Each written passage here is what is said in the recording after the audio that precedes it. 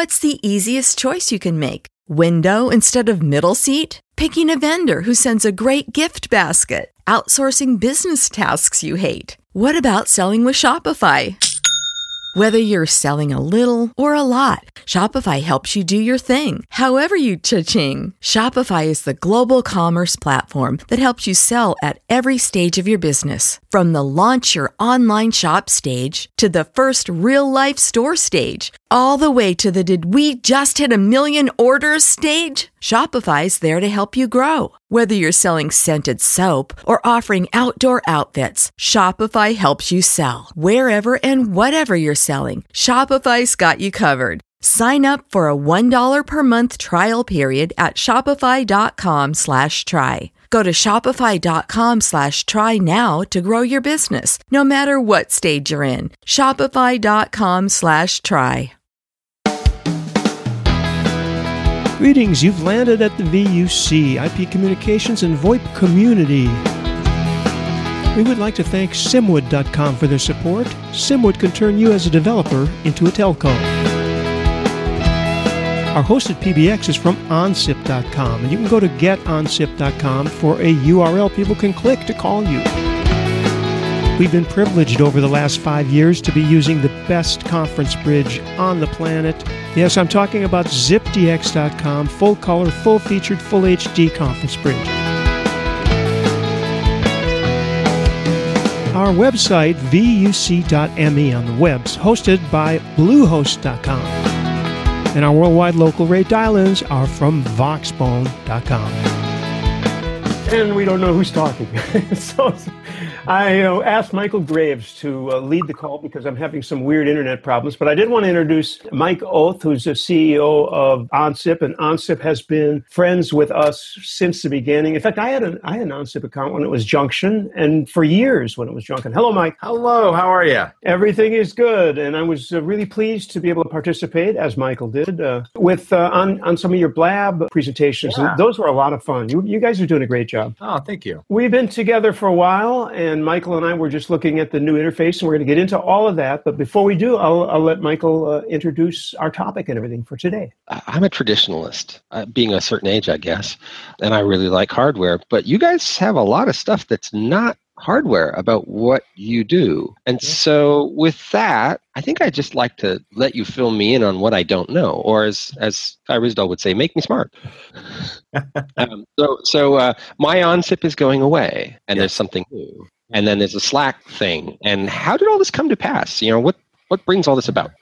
Probably the biggest thing was our commitment to WebRTC. So I'm sure you and most of the audience knows, but WebRTC was the HTML5 spec that allows the browser to talk directly to the multimedia of your laptop. So prior to HTML5, if you wanted access to speaker, microphone, video camera, you had to create a Java application. And so the browser would talk to Java, Java would talk to the media, or Flash. It could be Flash as well. But before any of that would happen, the visitor to the website would have to download this Java code or this Flash code to make that happen.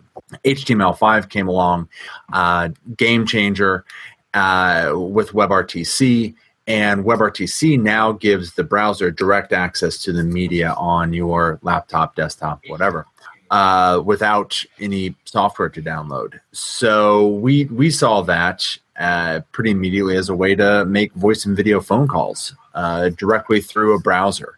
And so we started working pretty much right away on adding SIP as a protocol to WebRTC. So WebRTC, like I said, allows you to have access to the media, but there's nothing specific in WebRTC about the protocol that's used for setting up and tearing down calls and negotiating codecs and all that. This is in the name. We're pretty good with SIP. So we thought that SIP would be a really great candidate as the call control for WebRTC. So we went about creating a JavaScript library that allows you to use SIP as the communications protocol for WebRTC. We did that, and then we open sourced it, and that's out there as SIP.js. great open source library, and it allows you to do call setup, call teardown. And that's not too bad if you were going to write that yourself, or either in SIP or some other protocol, or if you want to write your own protocol, that's fine. But it's when you want to put a call on hold, when you want to transfer a call, make a three-way call, that's when all that communication starts to get really, really tricky. And all of that is currently in SIP.js, and it's out there, and it's freely available. So it's fun. It's our first. We've used a lot of open source in our history. It's our first open source project that we've run, and it's been great. I'm on the mailing lists for when developers submit questions and want new features and so forth. So it's fun to be actively involved in a open source project. But that was it. So we took what used to be my OnSIP, which is kind of the user interface into the OnSIP platform, and we turned that into what we're calling the OnSIP app, or app.onsip.com. And a lot of the same functionality with the ability to see everybody else in your organization, their current call status, be able to set up calls between people in your organization and or just dial out to the PSTN. The ability to receive calls right there in your browser. And then the news this week is the Slack integration. So had the ability to text chat each other from within the OnSIP app, but now you'll have the ability to for those chats to be mirrored over in a Slack app, and actually use the Slack API in those chats. And then over in and so that's the integration with the OnSIP app, and then over in Slack, the ability to put in some a couple, starting out with a couple simple slash commands, so slash OnSIP and then status, and get the status, the current operational status of the OnSIP system, things like that. So that's kind of where briefly where we moved and how and why we moved from my OnSIP over to the OnSIP app, and then. We wanted to have that chat integration. We wanted to build our own chat, and it's hard to be all things to all people. So we looked around, best of breed. Slack had a really nice integration API. It's going to be easier to integrate Slack into our app than to go and build a whole chat service ourselves. So we went down that road instead. It's very interesting. What echo? What percentage of the customer, what kind of uptake do you see on the browser-based calling just in general, whether it be the old version or the new version? Is it widespread, or is it sort of special cases, special verticals? I haven't seen it in any special verticals, and it's. I know the uptake in the OnSIP app itself has been great. But I'm not sure whether they're using it just as a way to see the status of everyone, kind of like a visual BLF, for example, or if they're actually using it to call. I know for us internally in our support department, which is mostly here in this office, which is the just outside of Philly office, we kind of switched over to using that as opposed to the Polycom on the desk. Now, I still, for the most part, use the Polycom on the desk. I like picking up a receiver, the whole thing. But most of the people here have USB headsets, wireless USB headsets like yours. You can get up, walk around, mute it, and that then connected directly to the laptop. In between calls, switch over to listening to music or whatever. It's they here internally, completely voluntarily, they've really switched over to the web-based calling. And have you seen with that an accompanying increase in the use of video while calling as well? Definitely. Yeah. The other day, I took a sales call, and so we have a button on our website where you can. So unlike Skype, so if you and I wanted to have a Skype call or put a Skype button, both sides have to be Skype users. But we allow one side just to be a random visitor to the website. The other side has to be on OnSIP. So we have a button on our website that you can click and video call either into sales or to support. Great. The other morning, I had my laptop out and I was doing email. It was a little bit after 8 in the morning, and a call came in to the sales side. I'm like, I don't think any sales guys are around. Let me just answer it real quick. And I was in boxers and video popped up. Like, oh, wait, I forgot. So I answered it on the web-based phone on my laptop, and but the other side didn't have video going, so I was able to mute my video, and we had a perfectly fine sales call. And it went really well, but I'm not in the mentality of, oh wait, I need to be video ready when I answer these calls. That's really interesting because it's true. And in a past gig, I used to travel a lot, go out to customer sites, and was always, dressed in business formal, if you will, business casual, but business formal. And I was sort of joking to myself that since then, though, business casual for me is more like beach casual for some people. So and you're going to do a video call, things like hair, beard, shaving, you gotta make, which is it comes interesting if you're doing a lot of people working from home and distributed and stuff like that. So interesting question then. This is my first time playing with the app.onsip, and it all seems pretty intuitive. One of the things that I've got hooked up just for fun into my OnSIP account, and by the way, echoing Randy's sentiment, our account with you guys predates OnSIP as a brand, right? And we were just using you for asterisk termination in the early days. But I'm such a bad asterisk admin, and you guys were so reliable that I got rid of the asterisk and just sort of moved forward. But I have some surveillance cameras hooked up to you. We don't have a lot of them because sort of keep a look on one side of they're SIP-capable surveillance cameras, but they do H.264. I thought, is all the browser-based stuff, is that all VP8 based, or is there any facility to handle H.264? That's a really good question. To answer the alien edge case.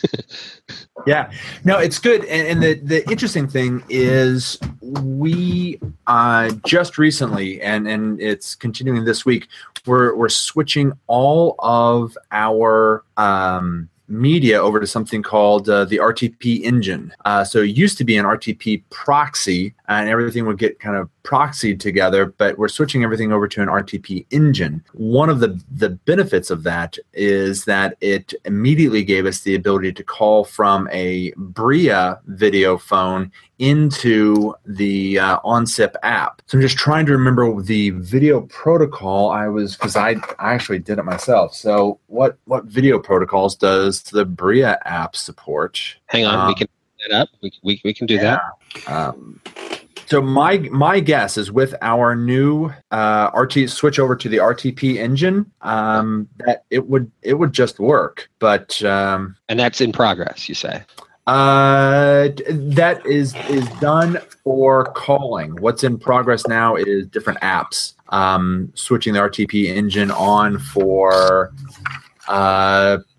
things like we have an app called the Inbound Bridge, 911, things like that. So we're using the GP proxy, and we're slowly switching everything over to the RTP bridge or to RTP engine. All right, let's see. Codex. I'm not seeing it at the moment, but I could have something askew at my end as well.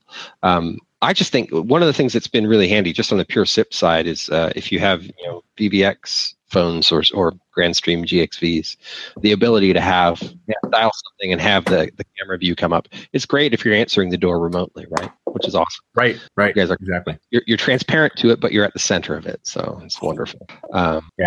Slack. Slack's interesting.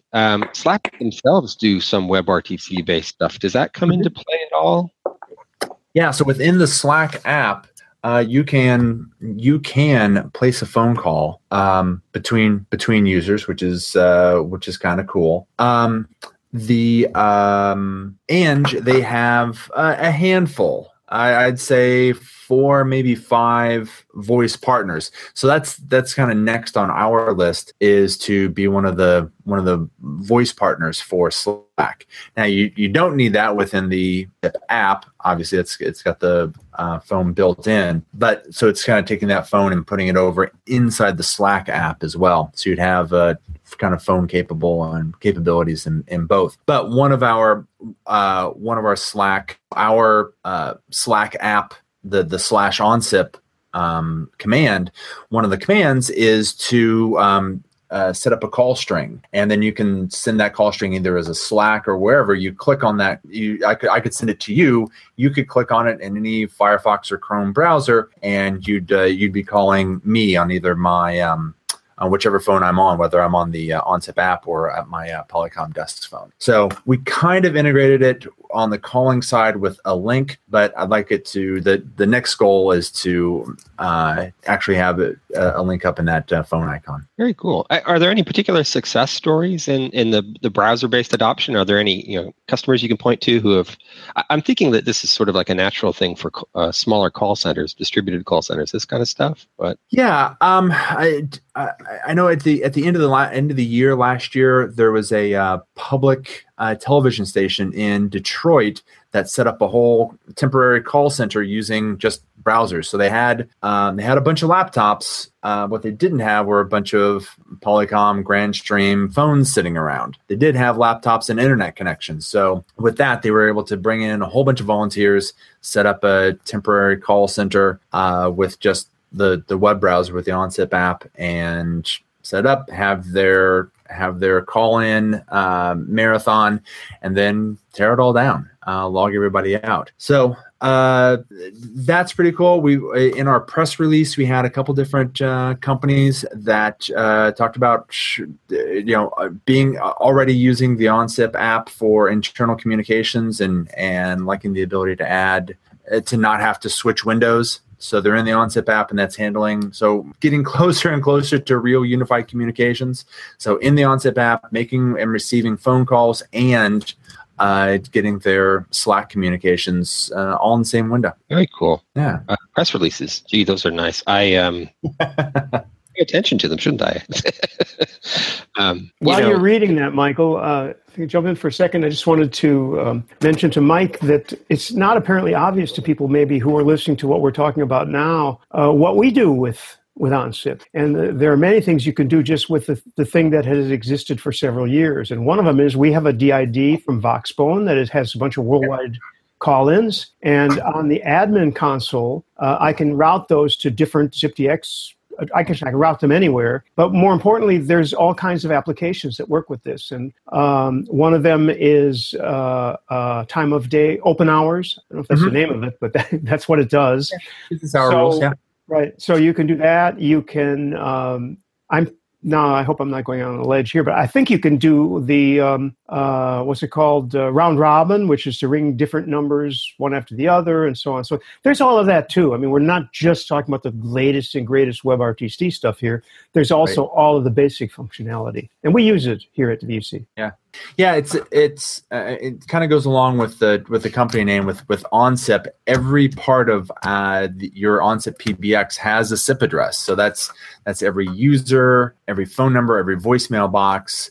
And then, so if you take a service like Voxbone, which is also very SIP aware, you can take a Voxbone phone number and point it directly into OnSIP and hit your internal PBX wherever you want, because every piece has its own SIP address. So the integration at that SIP level is kind of nice. And although I mentioned Voxbone because they work with us, obviously OnSIP has plenty of DIDs if you want one or more. Well, the Voxbone is great. We use them ourselves for international. Yeah. Yeah, they're a great international inbound carrier. Yeah, not only that, but anybody who's on OnSIP, who's connected to OnSIP, can in fact go SIP into ZipDX and do HD voice, which is sort of one of our hallmarks. So it's been quite good, and WebRTC just sort of extends all of that. Another question, sort of taking things to the side. You reintroduced, well, there's been a sort of, maybe I need some explaining. There was Get OnSIP, which is sort of a free SIP WebRTC based thing. Right. That's been around for a while, but you reintroduced just recently this free tier for on-net calls. What motivates that? Yeah. It's really kind of two things. One, and with Get OnSIP as well, we wanted to give back to the community. Like I said, we use a lot of open source. We give back to the open source community. We helped Google in Android with part of their. I mean, that's more of a badge of honor that we found an issue in SIP. We gave it to Android and Google, and they actually said, "Oh yeah, that's a real issue. Thanks for the fix." So that was cool. But FreeSwitch and others, we constantly give if we services that we use, open source software that we use. If we find something that's an enhancement, we give back to that community. And so Get OnSIP was definitely part of the motivation was to give back and just promote SIP in general and give out free SIP addresses. The other side of it was great load testing. We can, to us, Get OnSIP looks like one ginormous PBX. So to us, it looks like one PBX with over 100,000 subscribers in it, and thousands to multiple thousands simultaneously registered users. So it's a really great proof of concept that the system that we have can scale pretty much infinitely, both on just records in the database and simultaneous users. So, as a development platform, it was useful to us. And so what we wanted to do was just increase that usefulness. So you can get a free SIP address. Everyone's address is at, so username at getonsip.com. But it's kind of one at a time. There's no user management, and we were seeing companies come in and register boom, boom, boom, boom, boom, a bunch of users all at the same time. So they're clearly trying to do some internal SIP communications. Well, let's make this easier for them, and let's give them a path to go from a free product and use that by all means. But if you want to take that and roll it out and have it become your whole phone system, give them an easier path to do that. And so that's our new freemium product. The big thing. So it's still free SIP addresses, still free forever. The big change is you now have user management. So you can go in and create your own domain, acme.onsip.com, or you even have the ability to use your own domain. So if you have acme.com, your SIP address can be mike@acme.com as well. Simple SRV record and put that in the interface. But it gives you user management. So you can go in and put in all your users, give them extensions. Everyone gets a SIP address, obviously, but you can give them you can layer extensions as an alias on top of the SIP address to make things even easier. So that was the goal behind the freemium product, is to take what is a single SIP address and turn it into a way for a whole organization to come in and have free calling. And they all get access to the OnSIP app. So not only do you get web-based calling and free calling, but you get the status, and you get chat, and you get the Slack integration. It's really cool, because what you get in the free tier is, there are a lot of substantial businesses paying a lot of money to have that, just in general. And then, because you do have to interact with the rest of the world to a degree, that's where, okay, there's a revenue stream for you guys in that gatewaying function. But the core of what you do, the stuff that, as you said, that stays on net, on SIP, is really compelling. And then Slack integration on top of it. There's something coming up in IRC. Yeah, it's because we wrote our own software, we don't have license agreements to anybody else, so we can offer seats for free, which is kind of a game changer. So really bringing unified communications and unified communications as a service, and really bringing it into the cloud era, getting it out of the old telco era. There's no XSoft license involved? That's great. Yeah. Nope. I don't know if you saw, Michael, James just said something in IRC that there was some discussion at Astracon regarding Jeff Pulver restarting Free World dial-up service. Mike Oeth, you probably remember that, I would guess. I do. Been around since then. And James said, but actually, this is true, OnSIP basically replicates that functionality with a lot more added on. So that's true with the free account. I wonder how many users OnSIP has relative to Free World Dial-Up in its heyday. My number was 54245, which wasn't extremely low, but it was low. I think I even had another digit. No, there were a lot of experimenters on, but those were the crazy, wild and crazy days too. You remember that was a big deal. Asterisk was a big deal, and Free Will Dial-Up was a big deal. Zoom forward to 15 years later, 12, 15 years later. There's 10, maybe 20 different services that are doing that. Google, Grand Central and Google Voice came into that. I mean, everybody's got something out there. Interestingly enough, a Junction, which became OnSIP, has been here all this time. I'm trying to think of somebody else who has. Remember VoIPJet? Remember, there's a bunch of other names that have disappeared. Yeah. We're coming up on 500,000 users.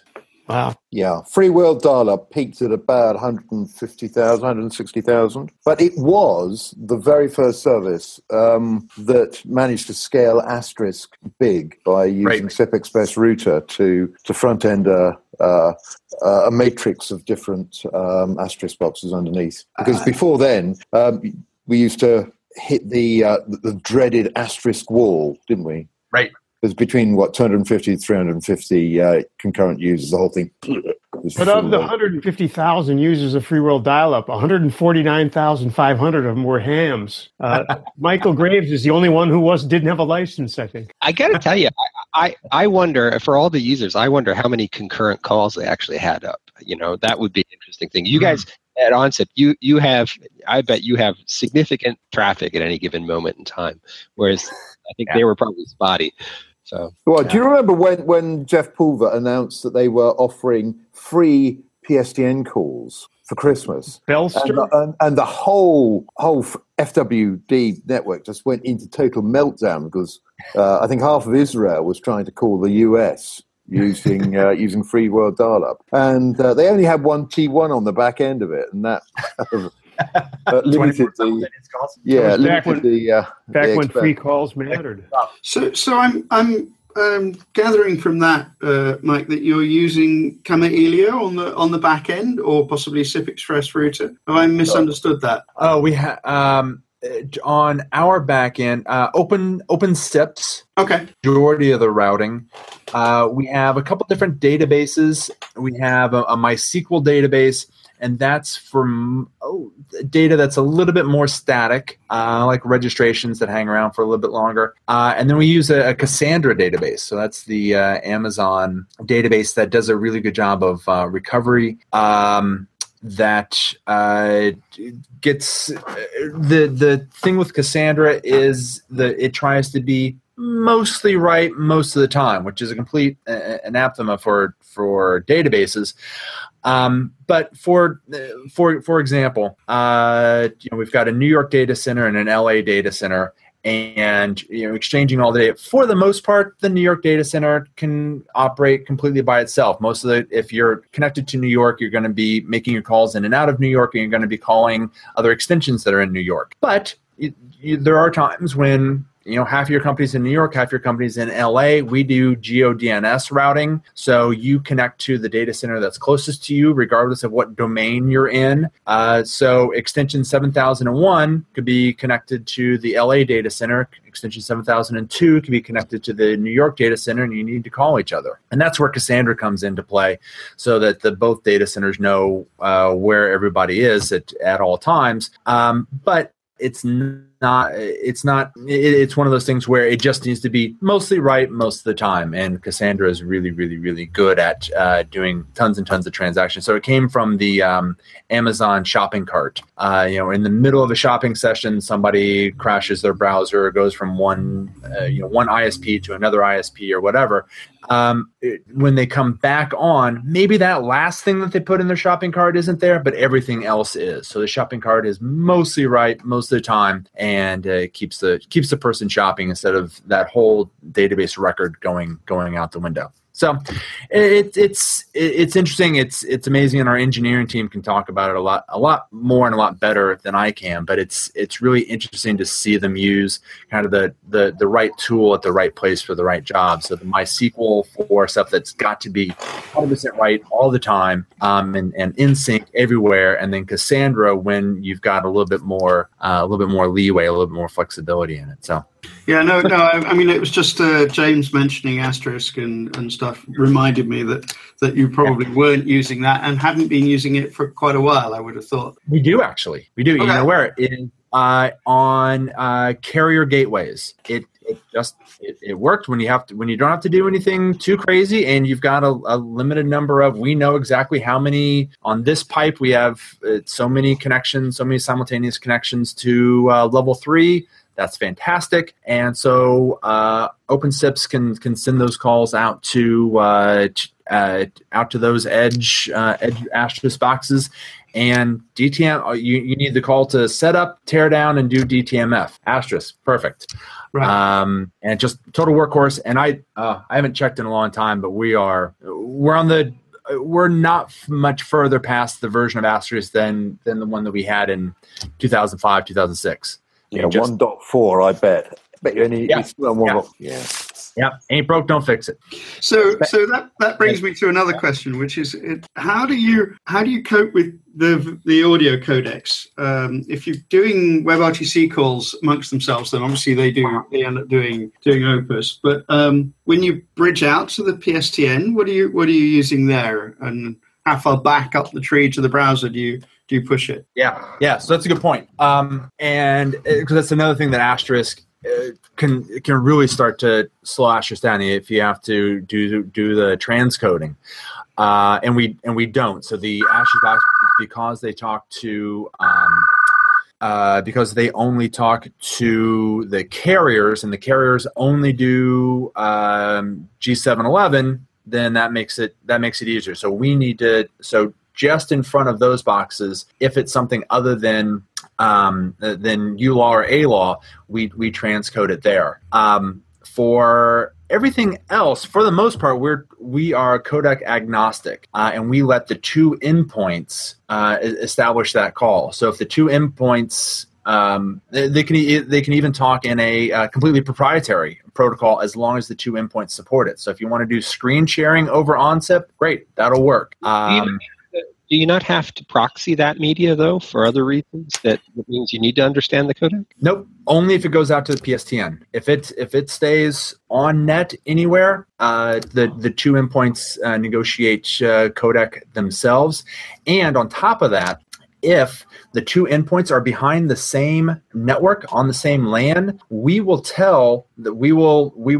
see that in real time, and we will tell the box or the phone at 192.168.1.105 to send its media directly to 1.107 and vice versa. It doesn't come all the way up to OnSIP and then back down to the other phone. So media will stay on a local area network. I don't know if everyone does that, but not many people do. I have enjoyed / suffered that from the standpoint of I try a lot of IP phones. And there are some that just don't anticipate that. They expect that the media is going to be proxied, and their NAT traversal solutions are not sufficiently robust to point to point in that fashion. Oftentimes you lose media. And I know OnSIP has been wonderful in the last few years as I've been testing various different Opus-capable bits of hardware and software that and in fact, there's just some interesting stuff happening. Somebody, I won't name names, but somebody announced an Opus-capable ATA this week. Which is kind of... Really? Yes. Why can't you mention names? Well, because I'm trying to understand whether this is an actual piece of technology or just a piece of errant architecture. So I've been thinking about this because you mentioned it on the chat a while back, and I was thinking, why would you do that? And obviously you were thinking the same thing. And the only thing I can come up with is it saves people transcoding in the middle. Right. So, it does that transcode free thing that's been a topic of conversation all along this sort of path to HD voice and IPX and all of that. Right? Yeah, but there's more to it than that, because you then benefit from the very robust nature of the OPIS codec. So, I mean, you saw the demonstration last year, Tim, where we were operating at 45% packet loss with Opus, and it was still fine. And you certainly can't do that with any other codec that's widely available. That's presumptive implementation, though, and that if it's just architecture, then the implementation may not be that robust. Yeah, and why can't you tell us who it is? Because I'm waiting for them to. I'm waiting for them. I posed them some questions. They're friends. I posed them some questions. They went off. They gave me an initial set of responses that were not satisfactory. They went off to cogitate about it for a while and ask their bigger brains. And I'm giving them the opportunity to come back and sort themselves out before we start poking fun at them. Because that sounds horribly corporate. Yeah, well, there's no point in slinging mud corporate until there's a reason. Sometimes people, yeah. So in any event, to bring this back to OnSIP, we like Opus, and OnSIP does Opus, and we like wideband, and OnSIP does wideband, and these are wonderful things. And just as easily as that PBS station put up a pop-up call center using just browsers, they could have done that click to call on their website and bring customers in to talk about, or their audience members in to talk about things that were going on in programming or whatnot. And they could have done it with all of the quality of an FM radio station for very little money. And that's just awesome that you guys are able to. Except, Michael, that the problem tends to be the problem that people don't have decent microphones. So the moment you go up to something as good as Opus, you start hearing the imperfections of, oh, Lord, they've got a bad microphone there. Whereas, the kind of GSM quality calls kind of tend to lose that level of detail, and so you can't tell anymore. GSM being the best friend to VoIP. GSM? It lowered the standard. But these days, most of the mobile network operators, they just totally work with AMR wideband. So the quality on mobile now, if you're running VoLTE or anything like that, is actually extremely good. And it's one of and most of the mobile network operators now are running the interconnections, exchanging traffic with AMR wideband. So nobody wants to drop down to crappy old narrowband G711. Which is, it's just ridiculous, really. In this country, there's no peering over wideband. There is. Oh, there is, he said, producing a phone. Well, I can demonstrate it. Should we do a dangerous demo? But not now, because it's Mike's traffic. Oh, wow. Who's doing that in the United States, James? You guys do any IP-based peering, Mike, or is it all TDM? We early on, and John Reardon, our CTO, spent so much time doing least cost routing and going out and looking to see if a phone number was able to be connected via IP. I'm blanking on the name of that. There were a couple different databases that you could hit.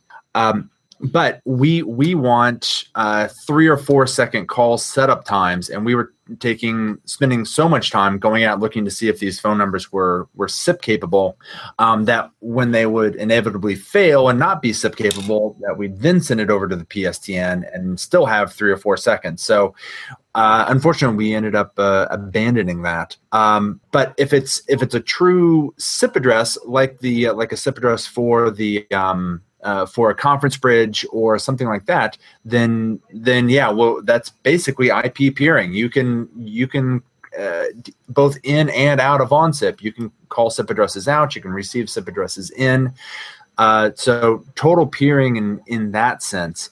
But no, if you call a phone number, that's going out. It's going to hit an asterisk box, and it's going to go out to notwithstanding the fact that the major mobile carriers are all doing wideband on their networks, but they're not peering. They're not allowing you to hit those networks via a PSTN gateway. So, All right, go ahead, James. Make me smart. Enlighten us. With what? Well, you're going to tell us. You're going to tell us how we're going to be able to do that wideband between mobile carriers. Yeah, I was asking him which carriers would support it. Actually, James, in the United States. Well, actually, AT&T does it, and T-Mobile. Those are the two that I know about. So if you place a call from T-Mobile to AT&T, you'll get a wideband call. depends where you are and what radio access you're on. But if it's VoLTE at both ends, the answer is yes. Or VoLTE or 3G. Wow. So yes. How exciting. I'll have to try that at some point. That must be brand new, because we were talking to T-Mobile about getting traffic from them over IP. Yeah, but who were you talking to at T-Mobile? Because there are lots of people to talk to at T-Mobile. And if you talk to the standard interface person, you'll get the standard answer, which is the standard interface is G711 narrowband, 8 kilohertz. No, we're not going in through that side of the company. We were going in through business services and the marketing arm of the company. So and there was interest, but there was no action. So our experience, I mean, I'm sure that this is everybody else's experience, is that the internal organizations within a carrier are the people who are least able to access any services within that carrier. They're somehow the business units are the ones that are got the least chops at actually getting at the product. In a way that somehow, I don't know, there's some sort of suicidal instinct in carriers where they really don't want to allow the good stuff out, and certainly not make a profit with it. Yeah, you're right. It's all about control, isn't it? All right, exactly. That's probably it, actually. Yeah. I have to circle back to our guest here and say that we're talking to a CEO who is sort of uniquely capable to talk tech talk at these levels, which I think is kind of incredible and commendable. And the challenge is, clearly there are a bunch of us who would like to enjoy the kinds of things you offer, but we'd like to enjoy it extended out to our mobile phones and such like, which just plots a profitable future for you. So yeah. I mean, I think I would like to kind of tip my hat to the fact that you guys have carried on doing something worthwhile and valuable and doing it well, whilst like everybody else has been swerving around doing crazy stuff and going broke or raising billions. Depending on who you talk to.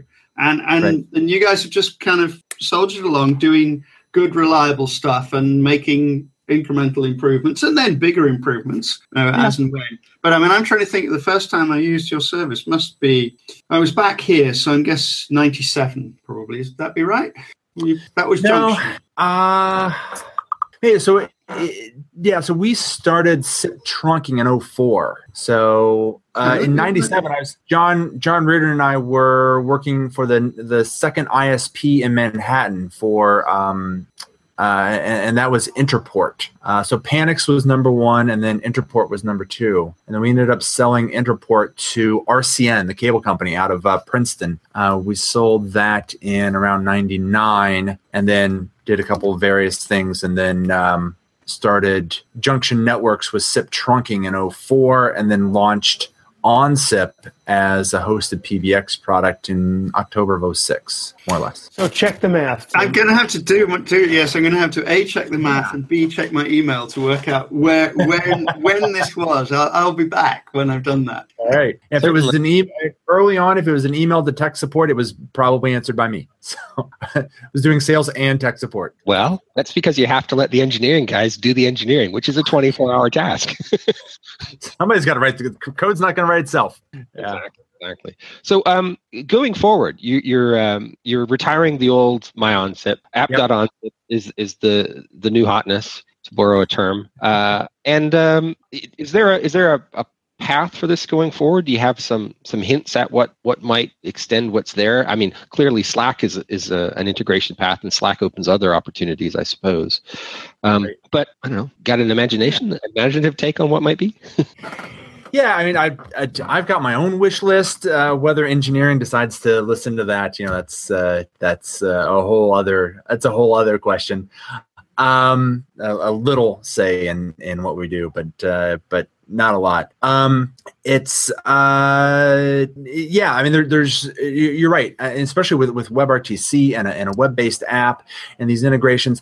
The thing I'm most excited about is actually the fact that all of this is written on top of the SIP.js JavaScript stack and our own APIs. So the parts that I'm most excited about is what some of our customers are doing with those. And those are so it's nice and it's fun and it's interesting to see what we're doing and moving forward with. But I'm really interested in watching what some of our customers do with these interfaces.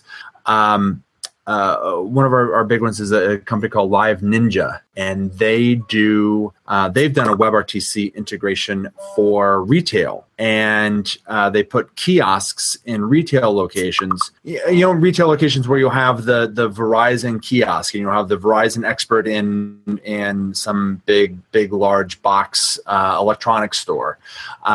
So instead of having a rep at every one of the stores, you'll have a kiosk, and you'll have a couple reps that are connected via WebRTC and VoIP to a kind of a call center location. And you walk over, you have some questions about the Verizon display there. You can talk to that specialist over video right there. It's kind of the Amazon Fire tablet kind of approach to things, isn't it? It's sort of like, yeah. It is exactly that. Yeah. Yeah, very cool. Which is exciting. There's some very so who haven't launched yet, but are doing some cool in-game voice video interactions, both with other people and with the game itself. Those are fun. Those are the types of things that we would never go and develop ourselves and get into. But it's interesting that they're putting that on top of our. So the answer was it was 2008. I was out by a decade. Which so here's a sort of a secondary or tertiary question. Some of this is not selling your service. Some of this is selling APIs, and it's selling to a different audience. I think one of the earlier visits, you were just sort of about to hit the road, some of your people, and do some trade shows and promote APIs as opposed to hosted PBX. Had there been any significant lessons down that path? I mean, it's a different market entirely, right? I mean, what's the takeaway from, because you've been successful clearly, at least to a degree. Any memorable thing? Yeah, it's really the lesson is it's really hard.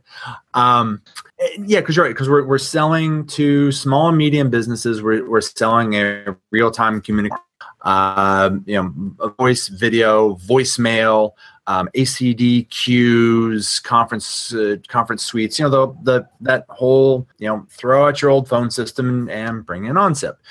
And that's on one side. And then on the other side, we've got these really amazing developers doing really amazing things. But it's a whole different billing infrastructure. It's a whole different support infrastructure. It's a whole different provisioning infrastructure. It's a lot of work.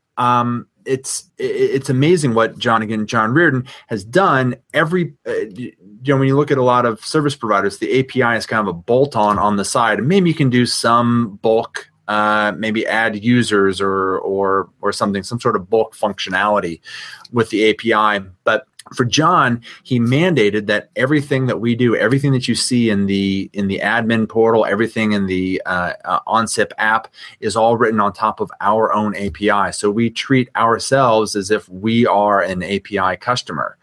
So there's there are no shortcuts, and now that helps us in the long run. We can swap things out behind the scenes and don't have to touch the interface. But the initial development, you're developing at the interface layer, you're developing it at the whole back end. The lesson is that we've been able to get some API customers, and it's great having that functionality, but it's really hard to still being a bootstrap company, which we are. So we've never taken VC funds. We take the money that we get and we put it back into the company, either developers or sales or whatnot. And as owners of the company, the best thing we can do is be good investors. So how do we take this dollar that we earned and where do we invest it over here? It's been tough to really break into that API market in a Twilio Tropo kind of way. So that's probably our biggest takeaway. Yeah. You have I've been, for other reasons, thinking about this, and the big difference is you have an established infrastructure. There's a certain amount of, when you talk about APIs, is how much are you rolling your own up against somebody's API versus how much is the service they're making accessible by their API, a fait accompli that you're just tapping into. And a lot of it, I think, is in the Twilio market space. And I may be speaking out of term. Tim and James, feel free to correct me. Michael, I don't want to correct you, but I want to point out you've gone all Cylon. Oh, I have? Oh, I'm so glad that's not on my end, because I have a question. I registered it on IRC a couple of minutes ago. Mike, did you hear that well enough to answer it? To hear Michael's question? Did you hear his question? Because a little packet-wise. I think the answer is no. Okay, Mike, I'll ask my question when Michael comes back. Okay. All these microphone, Michael, and he's back. Michael, you want to re-ask your question, or I have a question as well? I can ask it after you. Go ahead and repeat it, Michael. Well, I think the thing that was occurring to me is that developers who are looking at leveraging some service, whether it's a Twilio or a 2600 Hertz or whomever, right? I mean, to what degree are you accessing a tool set versus accessing a finished service that is, you do this call setup. You don't have to use it's kind of like, this is a library, but how much do I have to DIY even though I'm using that library, right? And I think in the API world, there's a sort of it's not clear to people what they take on board as their responsibility versus what the service provides. So I've been thinking about this a lot, but I'm not a developer. That's why I'm open to being corrected. and it's interesting because we actually have really 3 different APIs. So one is SIP.js. And you can use that completely independently of OnSIP. RingCentral uses SIP.js as their WebRTC platform, and all the service provider behind that is RingCentral. Fantastic, love it. So that's an API with calls with no service attached to it at all. And then we have our call setup and teardown API that is native and part of our system. And then we've got our admin API. And so the admin API allows you to create users and name them and give them an extension. All the things that you would do through the admin portal, you can do through our admin API. And that's directly connected to our service. And I would say that's more like what we're talking about. It's a finished service. You're using the API to more automate things that are already done as opposed to modify things that are done.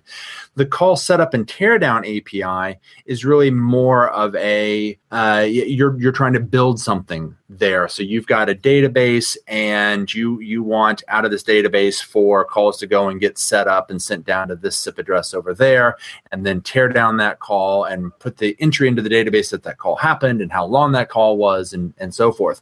And we use that API for our Salesforce integration to do exactly that. Set up a call, find the record of that user, put the action in that a call happened.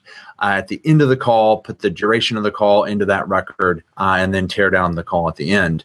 And then versus our SIP.js, which has no real connection to us at all. So, so we spend a lot of time thinking about exactly that as well, and how people interact with an API and what they're hoping to do with it, what they do with it. Things like that. So it's a very, very interesting, interact with something that already exists, or if you are, trying to build something all together. Sure. Yeah, that's cool. All right, I'm going to leave a gap here for. I have a question. Hello. All kidding aside, we are up against the hour, and before we give any contact information or any of those things, Mike Oeth, I have to say the full name, so cut the confusion. You've been around for a long time, as have many of us. So you've been through the iterations of the Grand Stream Cheapo 101 and all that. You've seen all these devices. You've seen all the SIP phones. Now we're looking at WebRTC clients and APIs. The question you may not have expected is, whenever I'm anywhere, I look at my watch because I get an SMS from my wife and people go, "Oh, you have a connected watch? You have an Apple Watch?" I go, "Well, first of all, it's not an Apple Watch because I am not going to spend hundreds and hundreds of dollars on that." But they're all intrigued by it. And the relationship to my question is, we've seen all these different devices, and now even I, who am very skeptical of these wearables, am actually getting a lot of benefit out of it. And I was wondering if you, either within the OnSIP vision or even in your own personal vision, what you see for what we have now and what is coming? I mean, are there going to be like medical applications where OnSIP will be involved, or just me talking to my wife and we both have the OnSIP service, which I actually do have both free and paid? What do you see with the future of devices and OnSIP? If that's a fair question.